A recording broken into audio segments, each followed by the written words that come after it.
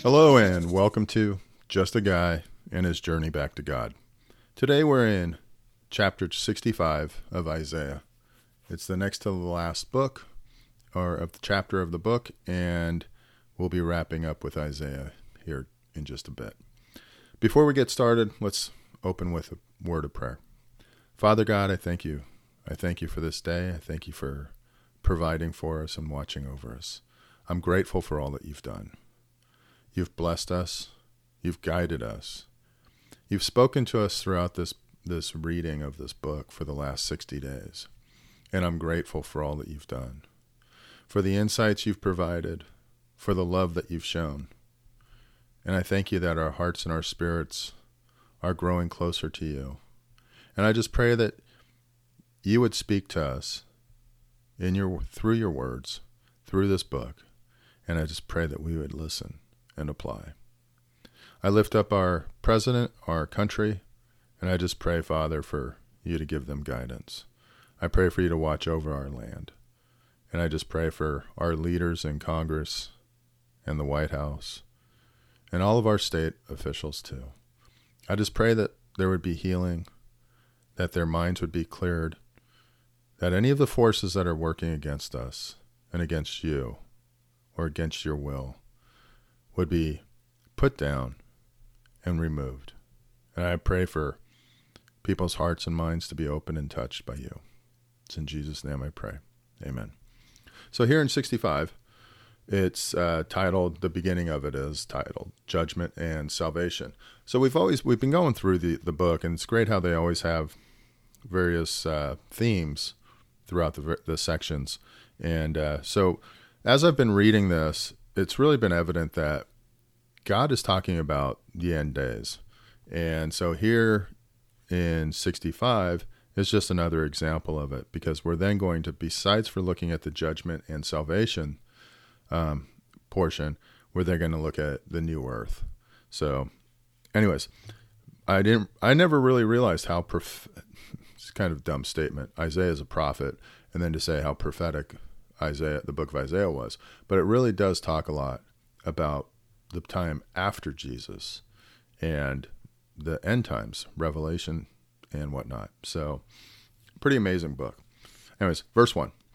I revealed myself to those who did not ask for me. I was found by those who did not seek me. To a nation that did not call on my name, I said, Here am I, here am I. All day long I have held up my hands to an obstinate people, who walk in ways that not good, pursuing their own imaginations, a people who continually provoke me to my very face, offering sacrifices in gardens and burning incense on altars of brick, who sit among the graves and spend their nights keeping secret vigil, who eat the flesh of pigs and whose pots hold broth of impure meat, who say, Keep away, don't come near me, for I am too scared for you. Such people are smoke in my nostrils, a fire that keeps burning all day. See, it stands written before me, I will not keep silent, but will pay back in full. I will pay it back into their laps, both your sins and the sins of your ancestors, says the Lord. Because they burned sacrifices on the mountains and defied me on the hills, I will measure into their laps the full payment for their former deeds. This is what the Lord says. As when juice is still found in a cluster of grapes, and people say, Don't destroy it, there is still a blessing in it, so will I do in behalf of my servants. I will not destroy them all. I will bring forth descendants from Jacob, and from Judah those who will possess my mountains. My chosen people will inherit them, and there will my servants live. Sharon will become a pasture for flocks, and the valley of Achor a resting place for herds, for my people who seek me. But as for you who forsake the Lord, and forget my holy mountain, who spread a table for fortune, and fill bowls of mixed wine for destiny, I will destine you for the sword, and all of you will fall in the slaughter. For I called, but you did not answer. I spoke, but you did not listen. You did evil in my sight, and chose what displeases me. So really at this point, God's saying, hey, I showed myself to everyone, even those who didn't want or ask for me to. And I made myself known. And yet people continued to ignore him. They fled from him. They turned away from him. They chose to continue to do their evil deeds. So then, there's a consequence. There's a consequence for those who ignored him and turned away, even though he made himself known and gave his son as his sacrifice so that they could be holy and commune in spirit with him. They turned away from him. And so the result is there are consequences. And this is what the consequences will be and can be at the end days. Therefore, this is what the sovereign Lord says. My servants will eat, but you will go hungry. My servants will drink, but you will go thirsty.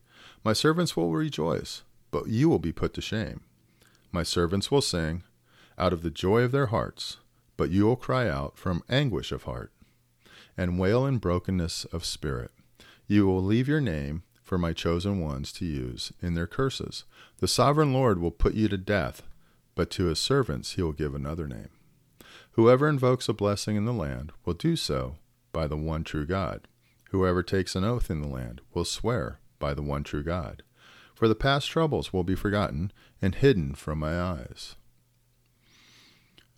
Verse 17, new heavens and a new earth. See, I will create new heavens and a new earth.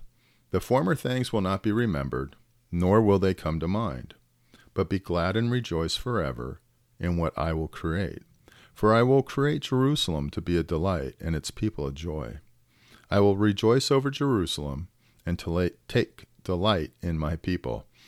The sound of weeping and of crying will be heard in it no more. Never again will there be in it an infant who lives but a few days, or an old man who does not live out his years. The one who dies at 100 will be thought a mere child. The one who fails to reach 100 will be considered accursed. They will build houses and dwell in them. They will plant vineyards and eat their fruit. No longer will they build houses and others live in them, or plant and others eat. For as the days of a tree, so will be the days of my people. My chosen ones will long enjoy the work of their hands. So when we talk about, throughout Isaiah we've seen where people are basically kicked out of their houses. The work from their own hands, their vineyards are plundered, their grain storehouses are plundered, their homes are taken from them. And this is the example of, at the end, when God reestablishes the earth and the heavens, that this is what will be there for the individuals. They will no longer labor in vain. The ungodly, the unjust, the evil will not be able to take them and take advantage of them. People will not be dying at 1 day old. No babies will die. But it's interesting that there will still be those relationships, that there will still be husband and wife. There will still be babies getting made. So, kind of cool. They will not labor in vain, nor will they bear children doomed to misfortune. For they will be a people blessed by the Lord, they and their descendants with them. Before they call, I will answer. While they are still speaking, I will hear. The wolf and the lamb will feed together, and the lion will eat straw like the ox, and dust will be the serpent's food. They will neither harm nor destroy on all my holy mountain, says the Lord. So, a much different environment, and a place of peace for people to dwell and live at the end of the tribulations. So God gives people a chance. He shows his son. He shows himself to them. They continue down their path.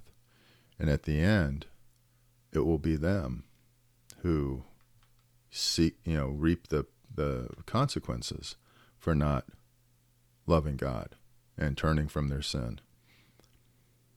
Because if they did turn from their sin, you see the blessings that would be there.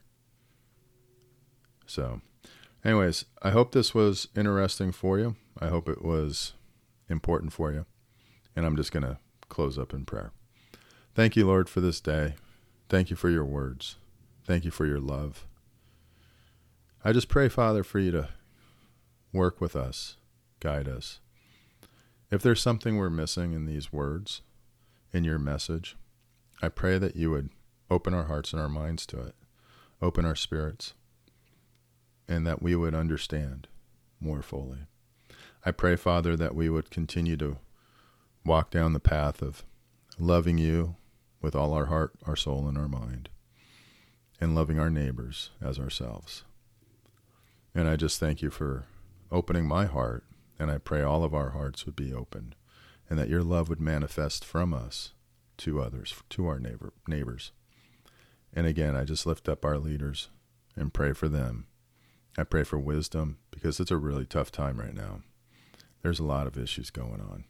I just pray for your mercies upon all the people that are hurting, friends and family who are unemployed and are scared about how they're going to take care of themselves or their families. It's very challenging. It's very scary for people. And I just pray for you to comfort all the people who are suffering. And I pray for Ukraine and Russia. And I pray that you would watch over them, that you would take care of the people, and that the leaders' eyes would be open, and the wisdom that you have would be made evident, and that they would walk down the path that you lay out for all. I thank you, Father. I praise you. And it's in Jesus' name I pray. Amen. Thank you for joining me at Just a Guy and his journey back to God.